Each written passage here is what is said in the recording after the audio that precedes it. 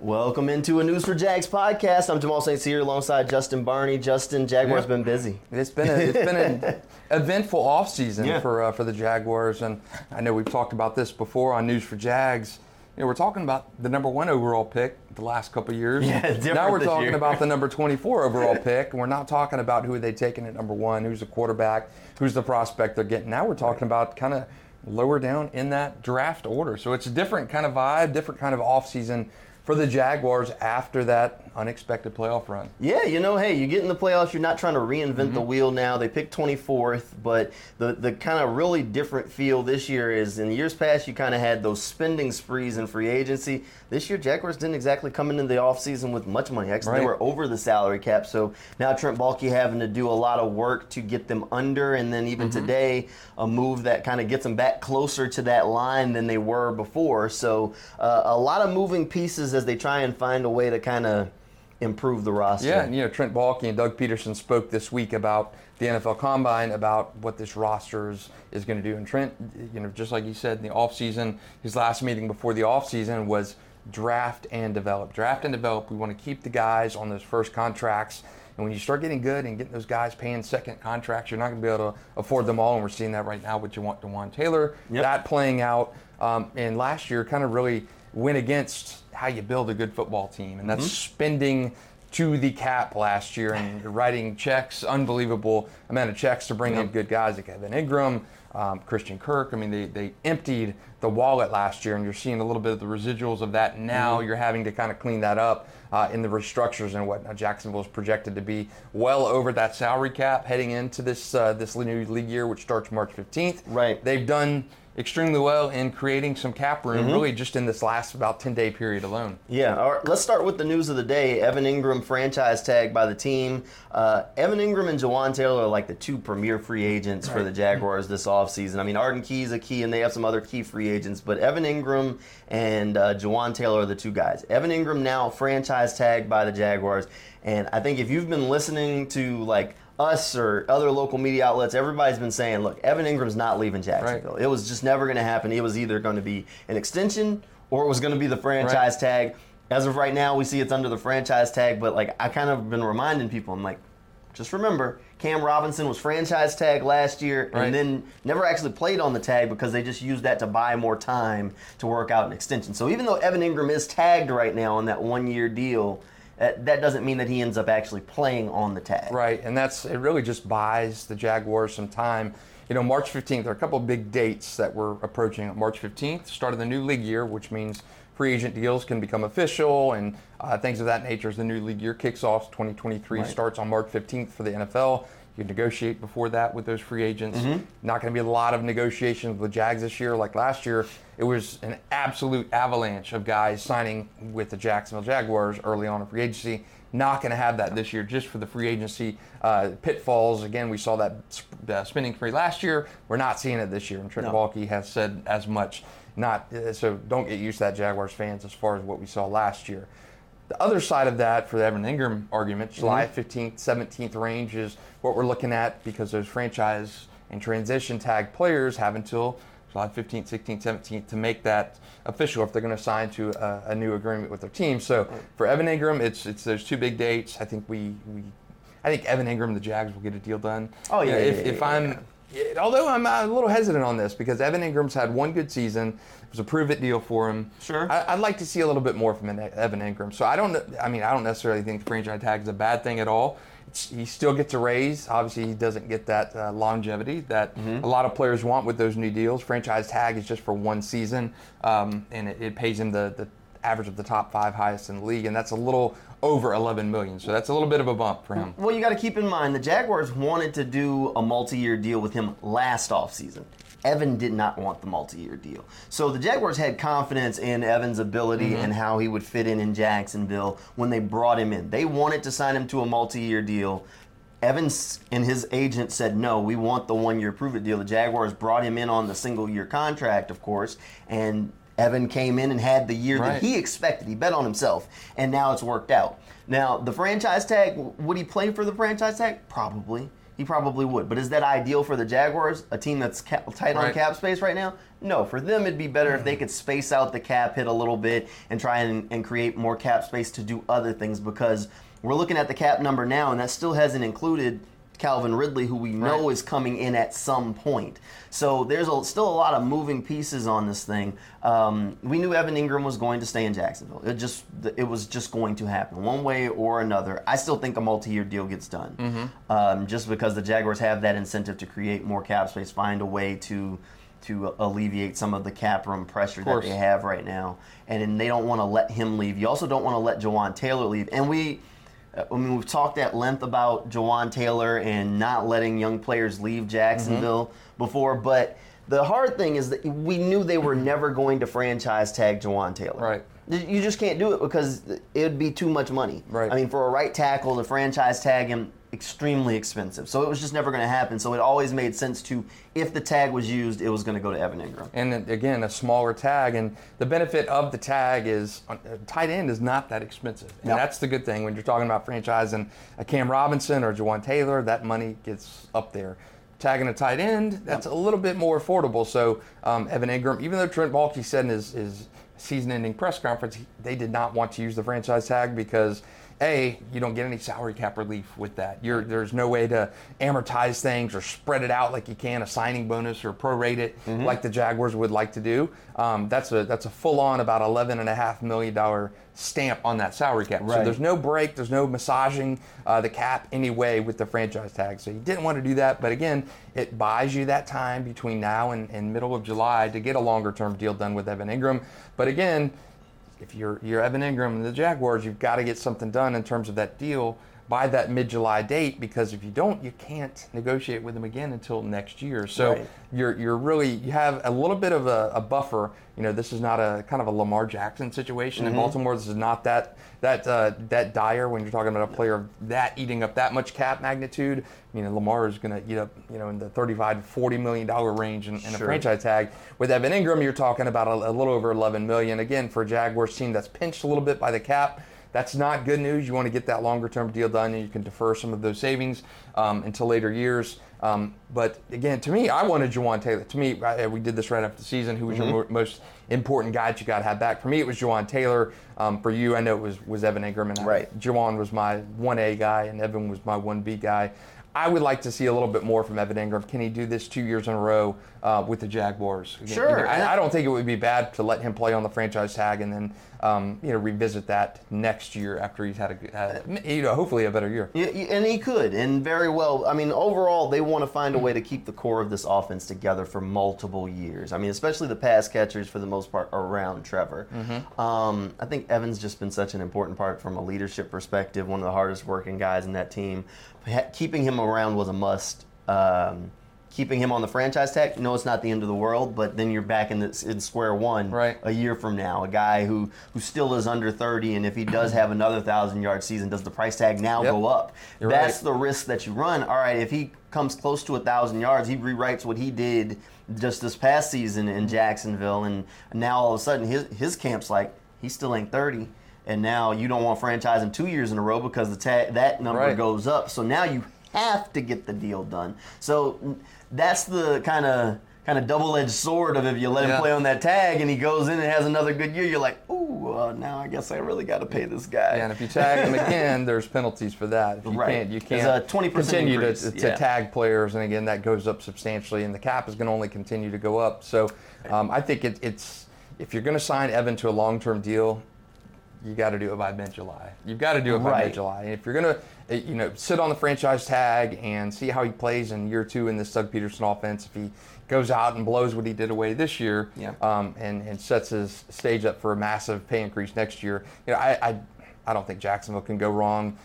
Evan Ingram is coming back one way or another to Jacksonville. The only question is he coming back for a 1-year deal or a multi-year deal? Yeah, that's the only question. And, ultimately, it's good that he's going to be back one way or another. Right.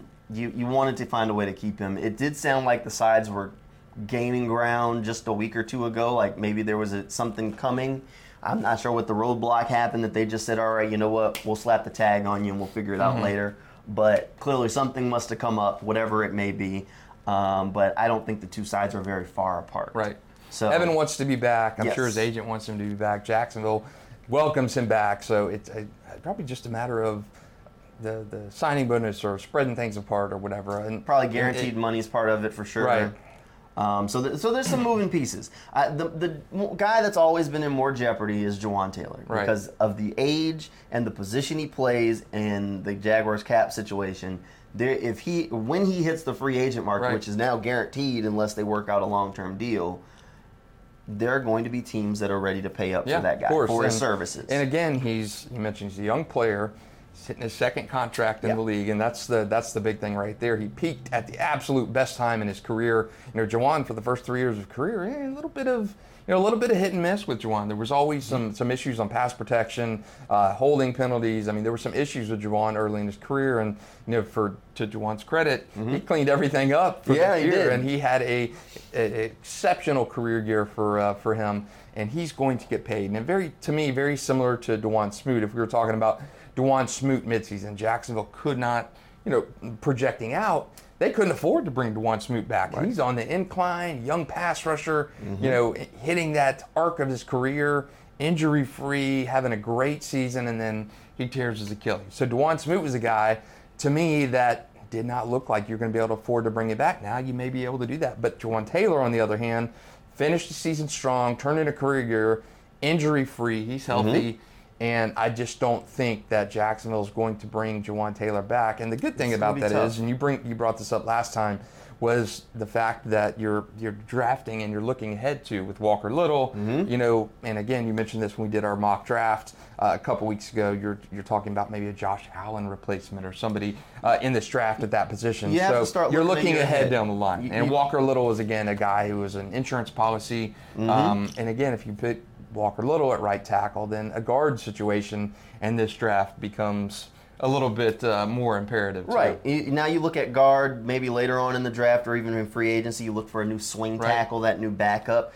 But those are things that you can replace. And the Jaguars are in a place that as long as they can retain a large number of their free agents, that in this draft we're going to be looking at, okay, well, what are their needs going to be next year? Who has an expiring contract? What veterans would it make sense to possibly part ways with after the season for salary cap reasons or play reasons?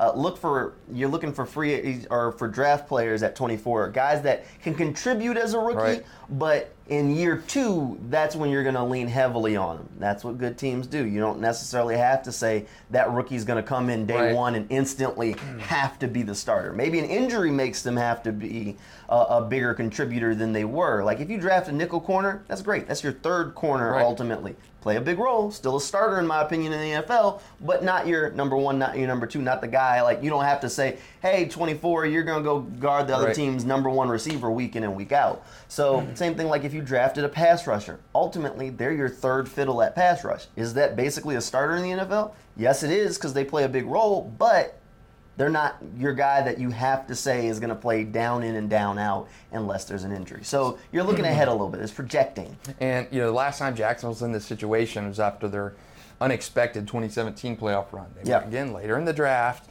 You're looking at a guy who's, a supplemental piece, a guy who's going to come back in and, draft-wise and play a role. You didn't have to. You and didn't play have to a role. bring this up. And, the last time they wanted, again, with the Taven Bryan was a developmental guy who could kind of come in and play a role here and there and develop. And again, 2-3 years down the line, he would become that guy who you could plug in and, maybe put him in there as a starting defensive tackle. Obviously, it did not work out that way. No, it didn't. And Dave Caldwell, again, another colossal whiff on that draft position. But again, a guy, I look at it back, another situation like a Ronaldo Wynn for Jacksonville back in the day when they picked Ronaldo Wynn in the 20s, and he was a serviceable defensive tackle for Jacksonville. Not a standout, not a star by any stretch of the imagination, but a serviceable guy.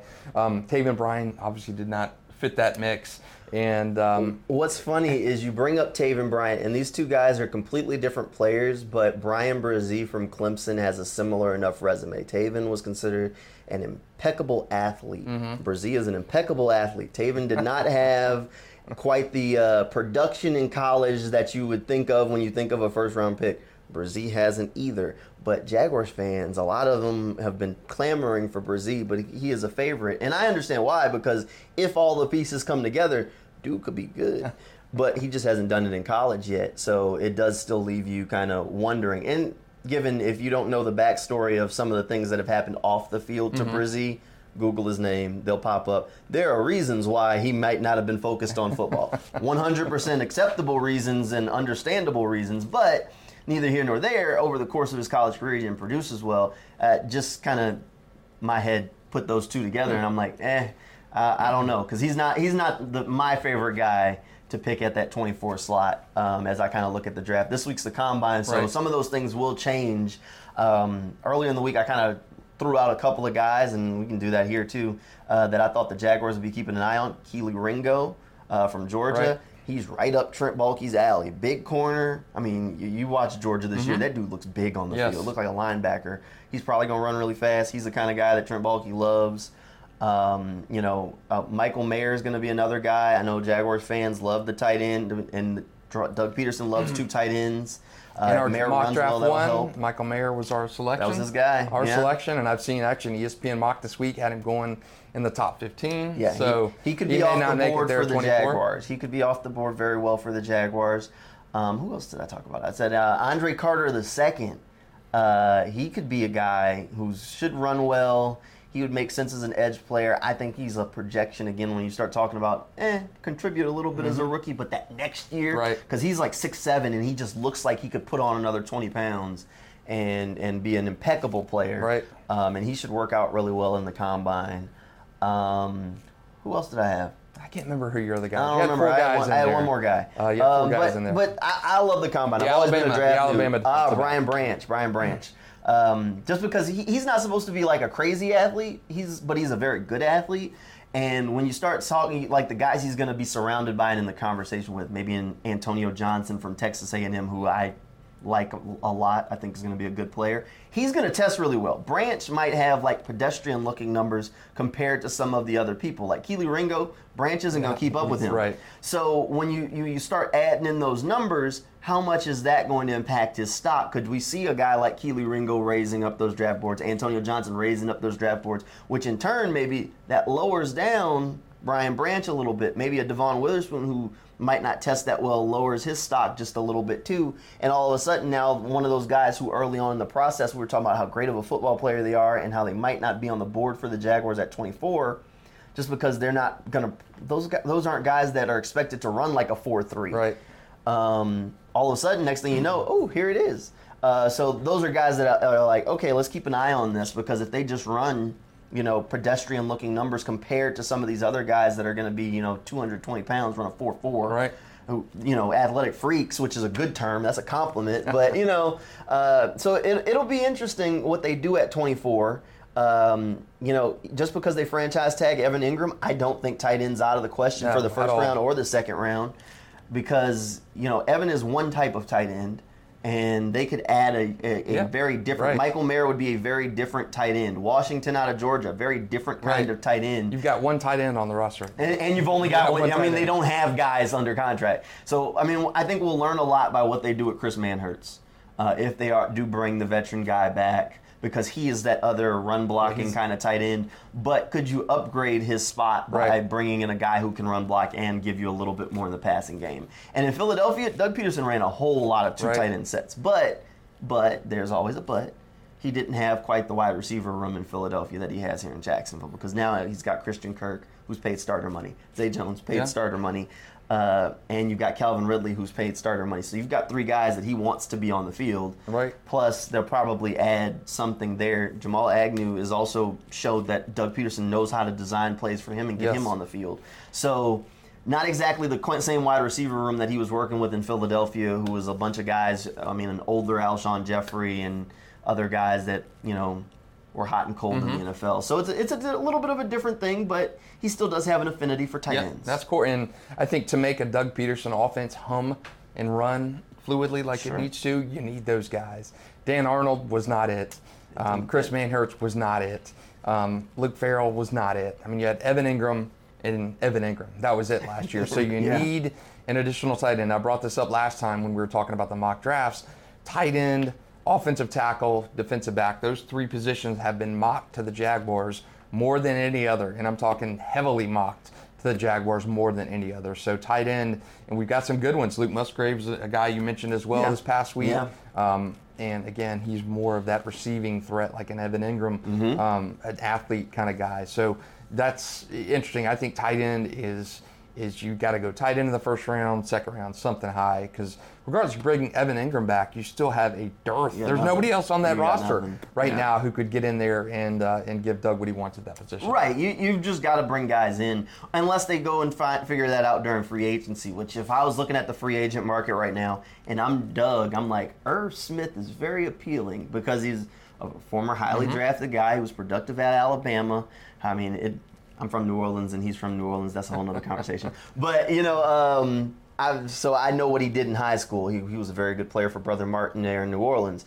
But Irv is a high character guy who would fit in the locker room, and he's a guy who's had injuries, and that's one of the reasons why he maybe hasn't been as productive as he could have been while he was in Minnesota. He would fit almost the exact same bill of what they brought Evan Ingram in on. So, like, if you brought in Irv Smith to come and be your tight end too, that would not be a bad move, because if you go back and look at Irv's numbers from the Combine, dude's got some wheels too. So it's always interesting. Combine is such a good time to kind of, you look at the guys beforehand, their Senior Bowl stuff and tape from the season, and you get to the Combine, and it's completely different. I mean, these guys train for the Combine, trained to run there, trained to throw, to catch and everything. Interesting to see how, Trevor even talking in his second year, before we saw him at a Gatorade event before the season started, and said so much different going into my second season in the league. He said before, my rookie year, I'm training to run, I'm training to throw. He was coming off surgery to his left shoulder. So I mean, it's so different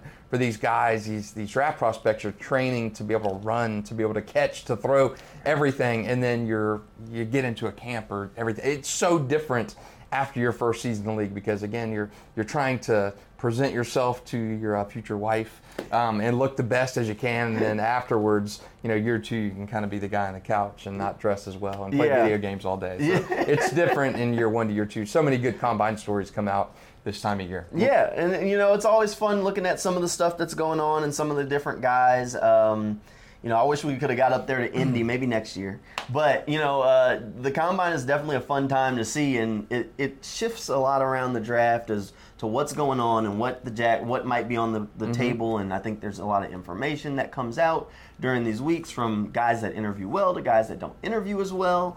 So there'll be some moving pieces. I think the Jaguars will be buyers on a tight end at some point in the draft. I almost guarantee that. It'll be interesting to see how they approach some of the other stuff. If I was if sports betting was legal in Florida, maybe one day, I would put my money on the Jaguars using that first round pick on a defensive guy. Right now, I would defensive guy. I would put my money on that defensive guy in the first round. That's just where I'm feeling it. I mean, if you look at Trent Baalke's track record, it says he's going to go a defensive guy. That's just what he's typically spent his high picks on.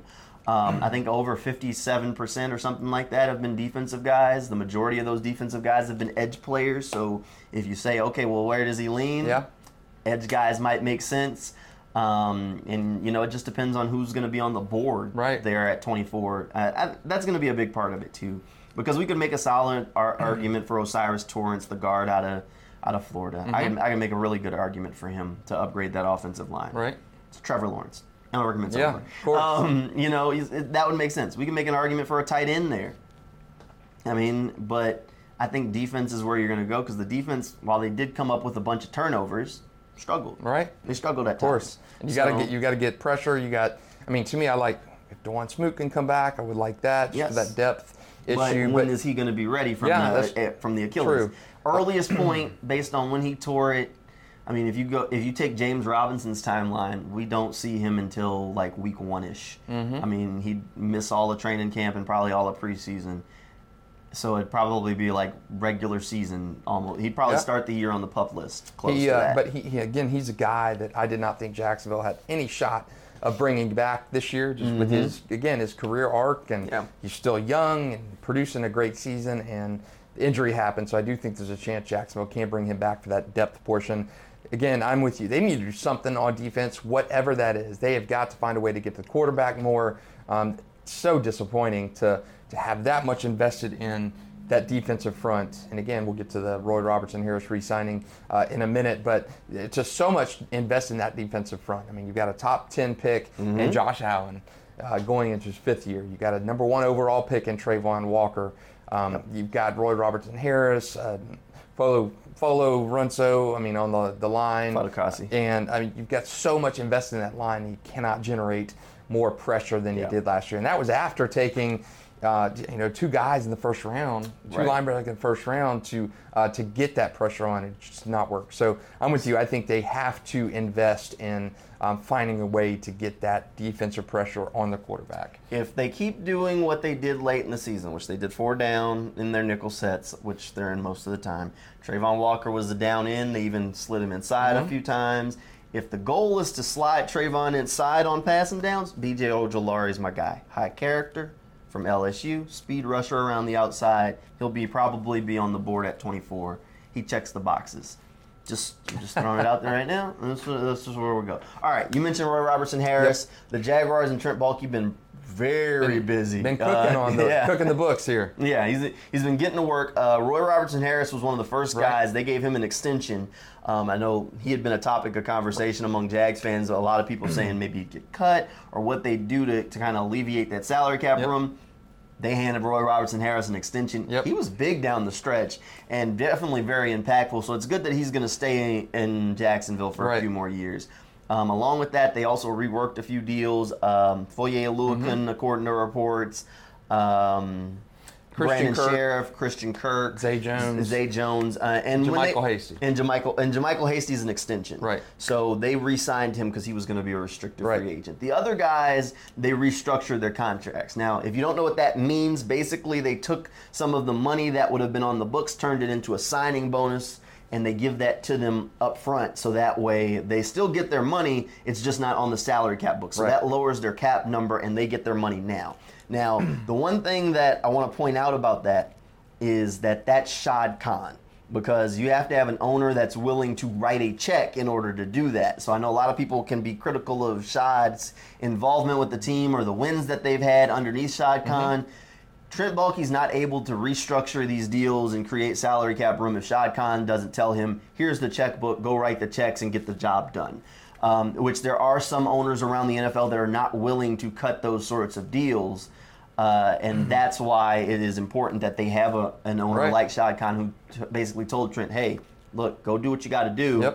The checkbook's right here. Just do what you got to do. Of course. So he's able to do that. So they're just moving the money around. It's not a question of how much these guys are getting paid. It's just when they're getting paid. Yeah. That's Trent Baalke said at his last availability before the combine. He said, the salary cap can be manipulated in a lot of ways, and the more important than the cap and restructuring is available cash that you can put your money on and hand to a player, and not the cap. Cap can be maneuvered, navigated. Christian Kirk, he's still getting all of his money. Jacksonville saved $26 million on the cap with its restructures and its deals. It's not like those guys are taking a discount. No. They're just paying Christian Kirk. If he was going to get paid the first week of April, he gets paid the last week of March, something like that, to where it's just accounting creativity. But Jacksonville, these moves have been significant because starting the offseason, they were $30 million plus over the salary cap of 2023. So by the start of that new league year on March 15th, Jacksonville has to be under that cap, which they are now, and I still think some more maneuvers are going to come. They were under. That Evan deal, or the franchise tag is going to move them pretty close. They'll still be under, though. The one thing that's floating out there, Shaquille Griffin. Right.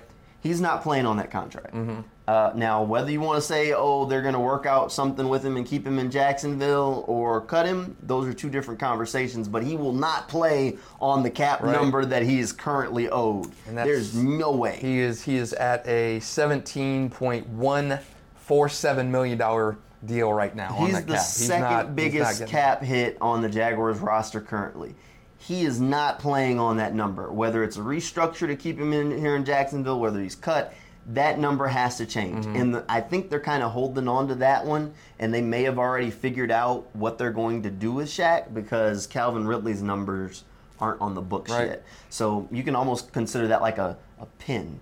Let's just put a pin in that because they know whatever they're going to do with Shaq, is probably going to coincide with, all right, it's time to put Calvin Ridley's contract under the salary cap. Okay, Shaq, either sign this restructure or you're gone, and then Calvin Ridley comes in. So there's something that one's definitely going to change. That's got to. There's no choice. Got to. There's no. I mean, and that was, even right before Shaq was put on IR last year, you knew. Looking at his number and where things were headed, he was not going to be back on a $17.1 million cap hit. And you've seen the numbers going down on the cap. I mean, Fatukasi, Darius Williams, those guys are at 12.5 or 12.7, 12.5 million. Maybe a restructure here or there for those guys. Christian Kirk's already been navigated down there. He's an 11.4 cap hit right now. So a lot of these restructures and stuff, people are confused by that. Trent said it's not. Restructuring is not a big issue because these guys are still getting paid. Yes. It's just in the form of where they're getting paid. So it's creative financing, and nobody ever explains it normally. Yeah. Normally they just say, "Oh, this deal's been restructured," and people are like, "What does that mean?" Oh. It's not like that people are thinking that, and I think it's been mentioned before that these guys are taking discounts or, giving money back or something like that. And that some guys do end up taking discounts. Right. Like some of the stuff, some of the creative finance that goes on with like adding void years and stuff like that, sometimes that can be creating a discount, but in this case it's not. No. Like there are times where those void years inflate the contract numbers, but that's a whole different thing that the Jaguars haven't done. The one last thing we got to talk about before we wrap this up is that report card from the NFLPA. Oof. We can't not talk about that. Bad. So the NFLPA for the first time put out a report card before free agency. They said players have basically been asking them to put out a free agency guide that kind of tells you, hey, if you go and sign with the Green Bay Packers or the Jacksonville Jaguars, what will life kind of be like there? Because you don't know. It's like going to a new company. You don't really know what day-to-day life is, what the infrastructure is like until you get there. A very good handbook is what this basically was Yeah. for guys to look at their prospective new future homes and say, hey, okay, this is the food here is good, the workout rooms are bad. So it's more of a guidebook, a style book for these players and their agents to look at. Jaguars finished 28th out of 32, so not good. The strength coaches did get an A, so hand claps to the Jaguars strength coaches there. But the two big things that players complained about, the NFLPA said the unanimous answer from players was get rid of the rats in the locker room. Apparently there was a rat problem in the locker room for a few weeks, and it was all in the laundry baskets and stuff. Now, I did say that the rat problem at TIAA Bank Field is documented. I mean, there were the health inspector reports from last season that came out. And they were in the building, and it was mentioned in that health inspection. So that is what it is.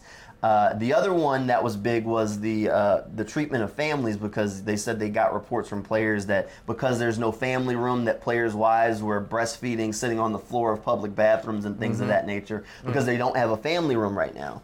So while it looks bad on the surface, it does, they're not on the honor roll. The headlines are terrible. The one part that people haven't been talking about enough is the little caveat that you can kind of cling to for hope. Well, there's two.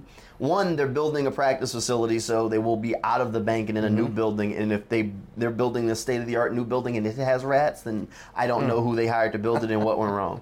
But number two is that they said that the players on the team, over 90% of the ones that they surveyed said they had confidence in Shad Khan to fix the problems, which means that they believe that some of the stuff was just an incident that Shad maybe didn't know about or an oversight, and they believe that Shad was going to take care of said situations. There's been good progress made, and I think that was a footnote in that. Anytime you hear rats and hampers and running free and no place for breastfeeding mothers to have time with their baby except on a bathroom floor. I mean, those are egregious faults for a multi-billion dollar company in the Jaguars.